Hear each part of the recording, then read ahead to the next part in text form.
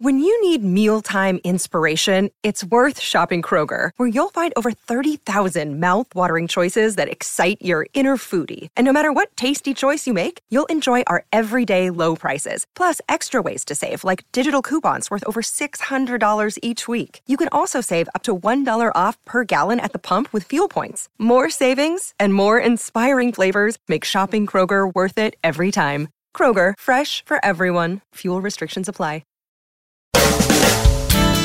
You're listening to Scaling Up Services, where we speak with entrepreneurs, authors, business experts, and thought leaders to give you the knowledge and insights you need to scale your service-based business faster and easier. And now, here is your host, business coach Bruce Eckfeldt. Are you a CEO looking to scale your company faster and easier? Check out Thrive Roundtable. Thrive combines a moderated peer group mastermind, expert one-on-one coaching, access to proven growth tools, and a 24/7 support community. Created by Inc. award-winning CEO and certified scaling up business coach Bruce Eckfeldt, Thrive will help you grow your business more quickly and with less drama. For details on the program, visit eckfeldt.com/thrive. That's ECKFELDT.com/thrive. Welcome, everyone. This is Scaling Up Services. I'm Bruce Eckfeldt. I'm your host. Our guest today is Hillary Corna. She is a whole bunch of things. She's a CEO. She's an author. She's a speaker. We're going to talk about those stuff. But I think we want to find out a little bit more about who she is and what she does and what her background is from her. And I'm excited because she's got a background which is near and dear to my heart and a focus that is near and dear to my heart. And we're going to talk about business. We're going to talk about customer service. We're going to talk about being human-centric and probably a bunch of other things. So excited for the conversation. With that, Hillary, welcome to the program. What's up, everyone? Hey. So, you're a lot of things, right? You've got title. Yeah. I'm looking at your LinkedIn page right now. You've got lots of titles. You've got books. You've got podcasts, all this stuff. But, let's hear from you. Like, what is it that you do and why do you do it? Give us the background. Yeah. So thanks for having me on. I believe I am one of the most privileged people on this earth to get to do what I do. Yeah. And I have a mission to change the face of business forever. Part of my background is my father was an entrepreneur. Well, he was sort of a wannabe entrepreneur. So coming from an Italian family, I'm sure there's a lot of you out there that can relate to this. You start off in the construction business or these really kind of trades-oriented businesses. And it was all that you could live for. It was all you had, right? And then he passed away at a really young age. He was only 32 when he passed away in a car accident. I appreciate that. Thank you. But the reason I share this story, I never knew my father, and my grandpa ultimately failed in growing his business. But it wasn't until about 15 years later that we found a letter that my dad had written to himself in the midst of this huge transition where he was attempting to take over my grandpa's company. It was 1982, handwritten. No one had ever read it before. And in it, he says, and get those tissues ready for you. Jeez. And he says, I'm undergoing one of the greatest challenges that maybe no man has faced before. If I succeed, I hope I can remember these humble beginnings.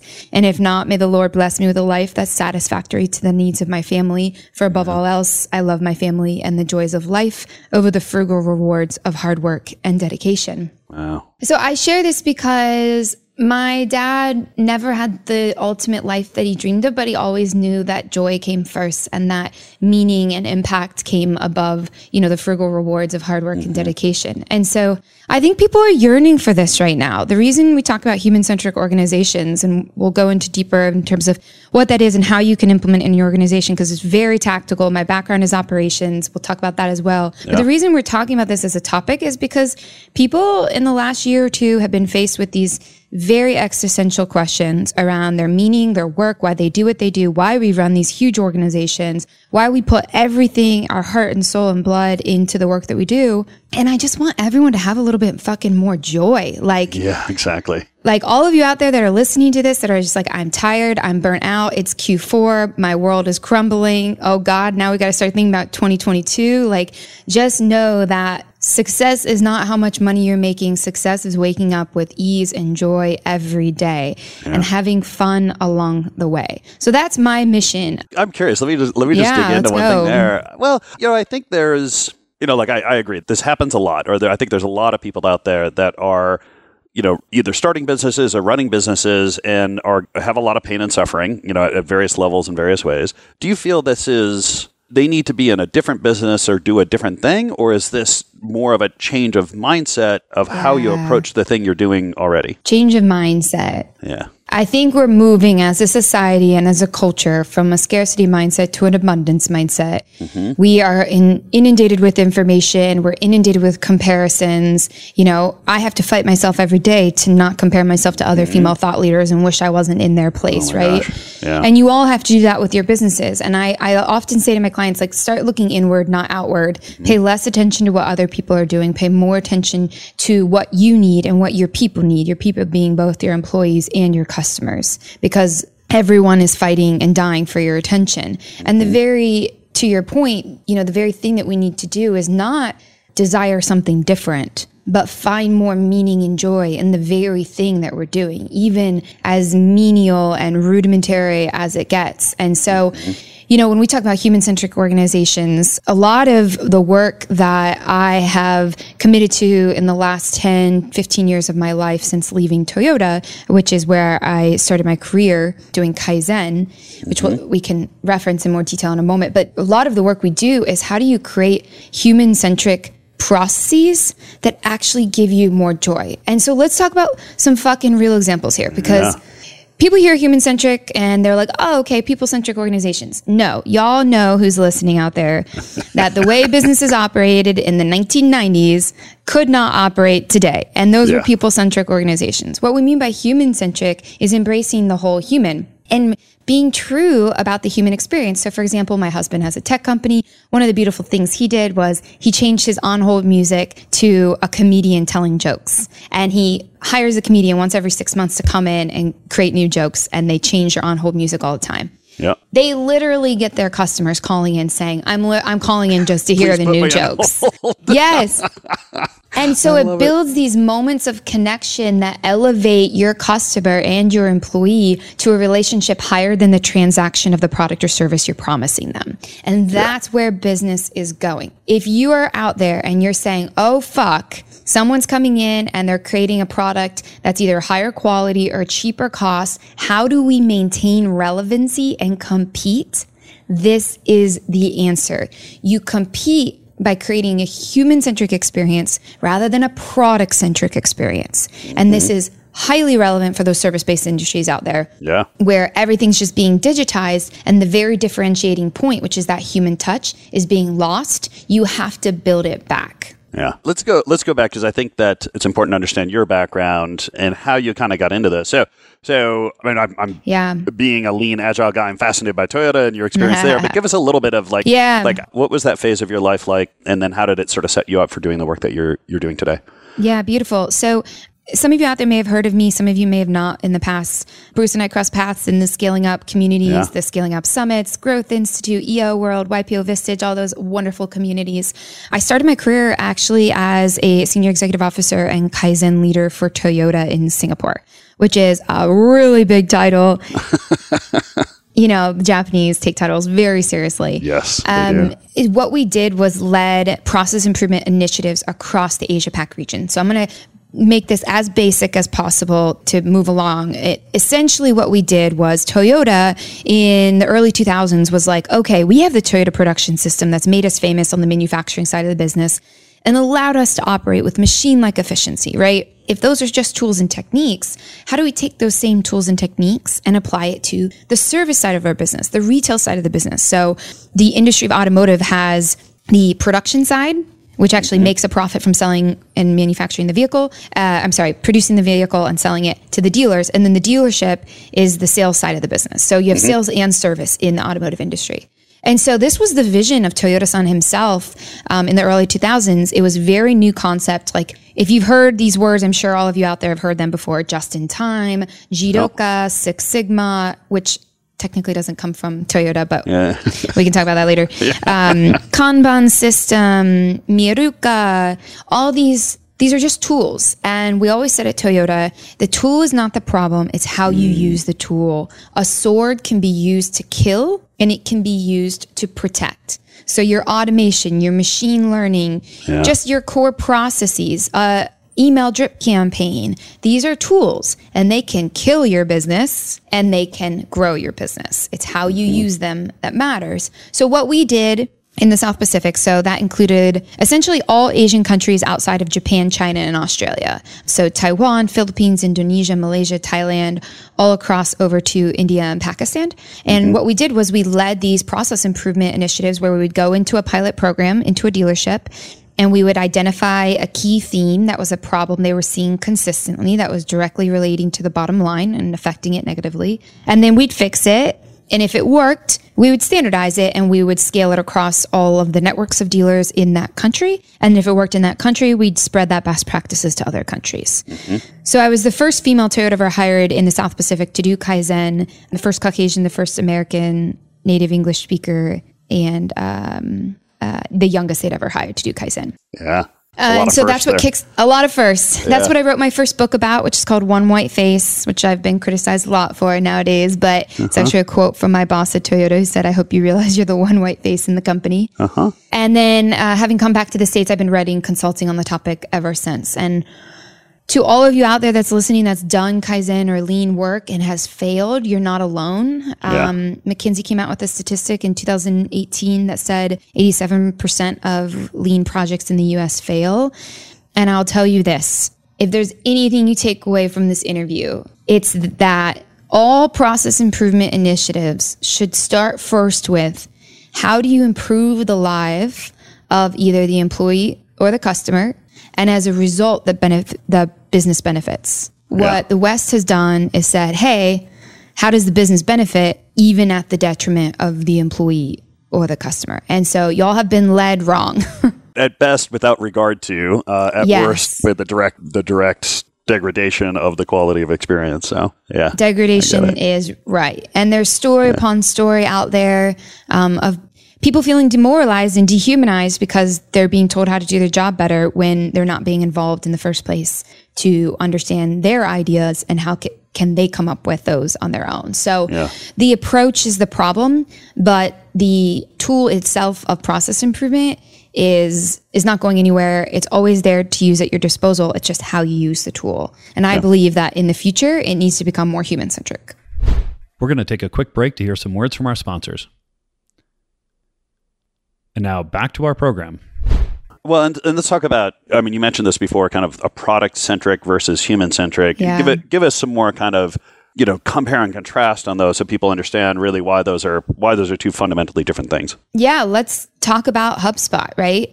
You look at any type of major software system right now, whether an ERP, a CRM, a sales software, and ultimately all of their feature sets are becoming homogenous, y'all. You see them, like they all have this, the technology is moving faster and faster into one. And so the question becomes, if our technology all does the same thing, what's the differentiator? And the only differentiator is going to be how you use the technology, the actual language you use in your invoice paid emails, in your drip campaigns, in your follow-up emails and to sales prospects. And so HubSpot's a great example. I believe that the reason HubSpot's succeeding is not because of their products itself. It's because of their belief systems around customers. If you look at the customer code of HubSpot, they talk like real people. And this is one of the traits of human-centric companies.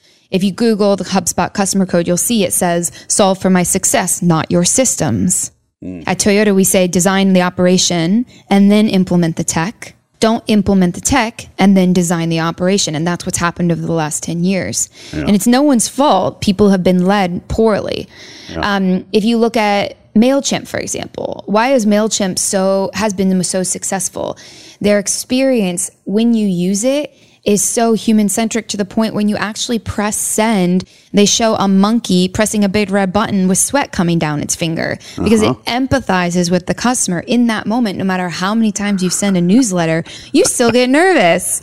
How many times you spell check to that line, you always are worried there's some error in here that I'm about to send to 6,000 people. Yeah. Yes. And so so the idea of being a product-based versus service-based, there's two main concepts here we have to get to understand real quick. Yeah. If you're in the product-based industry, you cannot compete on product because someday someone will come in and make a better product faster than you or cheaper than you, and you'll get sideswiped. You have to compete on something else. If you're in the service-based industry, similarly, someone's going to come in and serve better than you at a cheaper price or higher quality. So the idea here is, how do you build a collective effort towards the experience as the differentiator? So let's talk about a service-based industry that does this really well. Okay, one of the worst, most commodity-based commodity industries you've ever heard of, publishing, right? Who wants to be in publishing right now? Oh, yeah. No one. You know who's fucking killing it in publishing? Scribe Media. Yeah. Founder is Tucker Max. He has a super controversial background that we won't go into. Just Google his name. You'll find out real fast. Look it up. But listen, everyone I know and their mama is switching to Scribe Media. I switched publishers to Scribe Media. I didn't expect such a human-centric organization, but one of the things they do that y'all can go and steal this idea, it's absolutely brilliant, is anyone who knows process and customer experience knows that one of the hardest parts about a service-based business is the handoff between sales and fulfillment or production, whatever you call it, right? That is so crucial, and for some reason, so many people fail at it. What they did when you pay your invoice at Scribe is you receive an email that is automated. That's okay. And it says, "Hi, Hillary. I hate generic corporate invoice paid emails. I mean, come on. We give them all our money and then we get a boilerplate email. So instead, I'm going to send you a sincere, heartfelt gratitude from a real person, in parentheses, me." Fucking brilliant. Yeah. Here's why it's brilliant. Not only is the handoff so important, and most people fail at that, but most people look at the invoice process, invoicing as a whole, and they just think, okay, how do we remove the bodies? How do we make it automated? But if you think and have one of the traits of a human-centric company is having deep customer empathy, and we're not talking this pie in the sky softy stuff, is very concrete. Jeff Bezos says in some of their most important meetings, they put a seat at the table, an extra chair, to signify the customer sitting in the room, so they always keep thinking about the customer. There's very concrete things you can do. What they did so brilliantly in this touch point in their experience of their customer at Scribe was they realized something that so many companies forget, which is when your customer pays you, they're nervous as fuck. Like I caught a check for like $32,000 to Scribe, and then we're treated dehumanizing in our experience because you just get this boilerplate email. And so they saw that as an opportunity to build trust and connection. Yes, it's automated. They used the tool well to protect the relationship, not to kill it. Yeah. And then on top of all that, just to toot their horn a little bit, because I fucking love tooting their horn, is on the bottom of that boilerplate email, which was a boilerplate email, it's automated, right? Yep. But it was customized. They included a GIF, like not a GIFT, a GIF, of their accounting person cheering for you, like with her fists in the air. I mean, are you kidding me? Never have I seen anything like this in the invoicing process. I love it.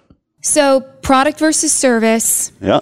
both have to compete otherwise in a different way that builds the relationship up in a world that's becoming so digital. Otherwise, someone's going to steal that business right from under you. Yeah. It seems like the corollary to this is, if you're really going to be kind of human, customer centric around this, you got to know your customer, right? And so, oh God, yeah. It feels like the challenge for a lot of these companies is, if you have a very sort of generic customer target, or you really don't have even thought about a persona or any kind of like specific kind of target customer that you're serving, everything comes across as generic because you don't, it's like, well, I'm just serving anybody. And it feels like either, you have to, or you have the opportunity to really understand, like, who do you serve, right? We may not serve everyone, right? Who specifically do we serve? What do they care about, and what are their values, and what's their kind of attitude? And then we can start doing things like this, because otherwise you're kind of caught in this, this very kind of generic world of, well, I'm going to have to write generic emails. I'm going to have generic, autoresponders and stuff. Versus this kind of edgy or whatever your target customer is, you could actually speak to them more specifically on what they care about and how they want to work. Bruce, you touched on a huge piece here, and to anyone who's still listening, I do have a surprise for you at the end. If you continue to listen, we've got like a few more minutes here. I think you nailed this, that so many people don't often see, which you have to have the courage to be yourself as a company. And I'm telling you, this is scary as fuck. And anyone who's listening is going to be like, yeah, whatever, in one ear, out the other. But I mean, you see these companies out there that are being themselves, that have the courage to like take this leap of faith to talk like real people. What you're saying, one of the things we phrase this as is stop using corporate jargon. Yeah. You got this world of corporate jargon is gone. No one wants to see a statement. No one wants to see a standard response to your COVID situation or whatever that situation is that's facing you in this quarter in time. No one wants to see that. They want to see the real you. And we've never been in a world in business that has been more open to receiving your unique self than we have now. Look at what happened with Airbnb. I mean, sorry, I only cuss on podcast interviews. I don't know why. I love it.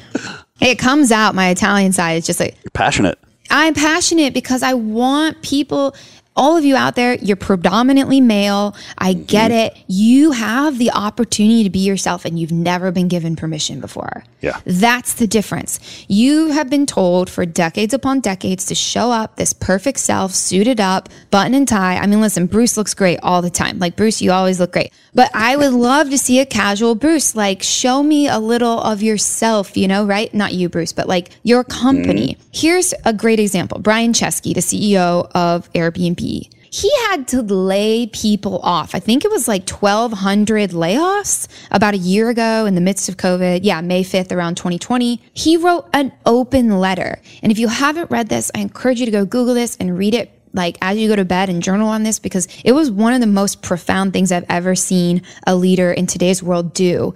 He wrote this letter explaining the background of the layoffs, what's happening, his failures along the way, how he contributed to the problem, and what he's going to do differently moving forward. And by the end of the letter, I literally was like, I want to work for this guy. Like, I want to meet him and know him, because that was one of the most beautiful things I've ever seen. I've never seen someone do layoffs and like, then you want to go work for them. What is it about that? Is it his own kind of humility? Is it the humanity that he's kind of operating from? Like, where do you see the power in that statement? Yeah. So one is transparency. This is a word that's been thrown around a lot recently in the last like 5 to 10 years. But to practice transparency is talking like a real person. Yeah. When you see a statement or a press release, which for anyone who's listening, you know, if you're a $1 billion company or even hundreds of millions of dollars and you've got several lawyers on staff, it's a different type of interaction because you have to be even more cautious of what you're saying. Yeah. But most of you listening are not. Most of you are, you know, probably, Bruce, you know your audience, what, between 10 to 100 million in revenue? Yeah, 10 to 100, probably 50 to 500 people. Yes. So you have the ability to do what the big guys can't do, which is be human. Like Airbnb, the fact that it's still led by the founder allows him to lead in a way that's authentic to the vision he sees in the world. If you're working for Nike, sorry, you probably can't do that very well. Yeah. One of the things he did, not only in terms of being transparent, human-centric companies typically demonstrate a great deal of listening. So when you are a leader and you have to share bad information, what you need to do is share it in the words that the people are saying. Don't say it in the words that you're saying. Like, oh, our company's struggling. We're going through these key milestones. We've never been faced with a challenge like this before, right? Like, what are your people saying? Are your people saying, like, I'm meeting the end of the road? Then use their language. This is where like having empathy is so important. They also convey a sense of always helping. So Brian, in that letter, he was like focused on how he can help. He went into detail of what the Airbnb is actually doing for all these people laying off, which that's, you know, a matter of resources and capacity, but still you can help in ways that don't just let people be, you know, on their own and isolated. They focus on collaboration. They're very personal and they express themselves in acts and actions, not necessarily like advertisements. So it's like doing more than you're saying and focusing on action. So these things, along with, you know, talking, acting like real people, being open, real, and even flawed. Like if y'all know the background of Netflix started as a mail-in DVD service. Like, and the CEO of Netflix has a great quote where he apologizes to the employees saying like, I failed in that business. Like Quickster was what it was called. And he was like, we failed. And so, I mean, it's a hard thing for a leader to come out and say, I did something wrong. And for example, like we just switched podcast production companies and the company we chose was terrible. And I just sent a big statement, I shouldn't say statement, a big letter or message out to my team. And I was just like, I'm so sorry. This transition has been rough over the last 3 months. please, I'm asking for your commitment to do another transition to another production company because this failed and it's on me. Yep. So these are all the things that people are yearning for, because I think at the end of the day, for all of you that are still around, you don't have to be perfect. And people don't expect you to be perfect. They want you to be real. Yeah. Yeah, there's a power in a well-written mea culpa, right? Of just kind of that's a good acknowledging and learning. You know, it's both kind of this being really aware of what happened and your contribution to it, and then applying that as a go forward. And this is how it's going to change what I do going forward. And if you can get that right, it can be. Like you said, you make people come work for you. You make people come work for you. And it's not for the faint of heart. Oh, yeah. And you have to have the courage to give yourself permission that you don't have to be perfect. And that's a new way of thinking that lets go of really archaic styles of leadership, which is, I'm going to show up my perfect self and I'm going to leave all my flaws at home. That world is over. I'm better than you. I think that's always the one. The reason I'm a leader is because I'm better. And I think that is a fundamental flaw. Yeah, and seeing people as inferior because they're not in your hierarchy or in your position. By corollary, if I'm acting as if I'm better, it means that I think that you're not as good. So, and I think that sets up a lot of people for a really dysfunctional leadership dynamic. So fascinating. Yeah, and there's some beautiful companies out there that, on top of, Netflix and Airbnb are some pretty huge names. But if you look at something like Umpqua National Bank out of Oregon, they're one of the fastest growing commercial banks in the country right now. And in every location, in every retail location, they have a direct line to the CEO. Like, there are some very operational things, whether it's the invoice paid email or, having a direct line to the CEO or changing your tech to show a finger with sweat coming down it, like MailChimp does. Being human does not mean you add a body. I want you to use tech to digitize your experience of your customer and increase your profitability. Like, I want you to do that. Yeah. But do not lose sight that every digital experience is still a human experience. Yeah. And so how can leaders, so someone listening to the podcast, leader in a service business here, what are some things they can do to kind of get started or to start to think about this approach or kind of think about their business in this way? So the easiest thing you can do is ask your people, where are we being dehumanizing in our customer experience? Where is our tech actually hurting us or hindering us rather than helping us? I guarantee you that will open the floodgates. That's just a question you can pose, whether in a huddle or in all hands or in your quarterlies. But technically, when you actually go to design your processes, so when you're implementing systems is one thing, but I believe that whether you're implementing tech or designing experiences, they're one and the same. Every company uses tech right now. So when you look at your operation, it's not how do we humanize our tech, it's how do we humanize our operation and make sure the tech matches it. So some tactics to do this is don't be afraid to tell the truth, like what Scribe did so successfully is they called it out. They're like, don't you hate when you receive a boilerplate email after, paying a huge invoice? So encourage your team members when they're designing new processes, whether it's drip campaigns for your sales teams or whether it's onboarding emails for your new clients, whether it's installs and the install process. If you're like a tech company, use the truth to your advantage because we live in a world where people don't know what the fuck to believe. Yeah. So being truthful makes you believable. Use anecdotes, use humor. It's not about being informal. I want to be really clear because people think that there's a myth like being human-centric is being just casual. It's not. There's the Scribe Media example is not casual, I wouldn't say. It's not informal. It's just human. We don't need to talk like robots. So use humor, use original language. All those custom templates, like I believe Salesforce, when that book Predictable Revenue came out, all you saw left and right was, I'm sure you got the emails as well, Bruce, is like the subject line, can you point me in the right direction? That literally came from Predictable Revenue. And this is the problem with standardizing operations. Like, it's not the tool that's the problem. It's how you use the tool. If you don't tweak these templates to be in line with your customer perception of the brand and with your brand voice, the templates will not work in your favor. Yeah. So tell the truth, use humor, use original language, be less serious. People are really tired of the corporate jargon. They want to have more levity in their life and just purposely be unprofessional, like where you can be unprofessional, where it makes sense in your process and when you're designing process, like play with that. And at Toyota, we had a general rule of thumb. When we were sitting in a room, like a fancy conference room, and we were trying to solve a big problem, we didn't know the answer. There's a Japanese word called Gemba, and we would say, okay, we need to go to Gemba. And Gemba means the front line. Because what we would recognize is like, we sit in these headquarters, we don't deal with the customer every day. The people that knows the customer best is usually that entry level position. And so we would literally go down to the dealerships, down to the front line and observe the customer. And so when in doubt, and I use this with all my clients, they're like, what do you think of this idea? I'm like, ask your customer or ask your employee that talks to the customer.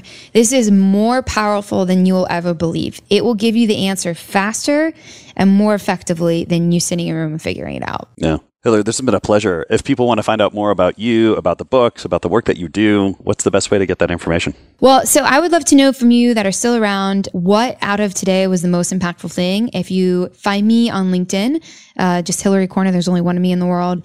Let me know and I'll have a little surprise for you. Other than that, you can find me on my website, hillarycorna.com, and engage with the community there of human-centric leaders. Also, there is a quiz that you can take and send to your team to take to actually find gaps in your processes of where you're being dehumanizing. So if you go to the website, you'll see the quiz there under organization page, and let me know how I can help. As a gift to all of you that have still hung around, I'm offering up to 30 minutes of my time for free, which I don't do for everyone, but I'm doing for Bruce because Bruce is a fucking badass and y'all know that. I appreciate that. So take me up on the offer and email me straight up. I'm a real human. Hillary@hillarycorna.com. We'll get you on the books and I'll help you solve some of your process problems. Awesome. I'll make sure all the links and the handles and everything are in the show notes here.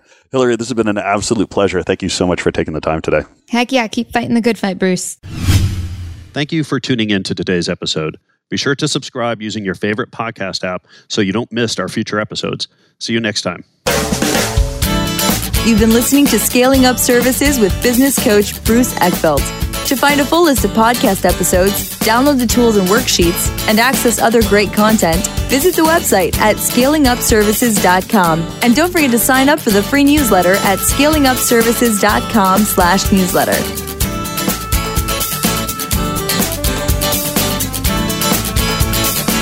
This podcast is a part of the C-Suite Radio Network.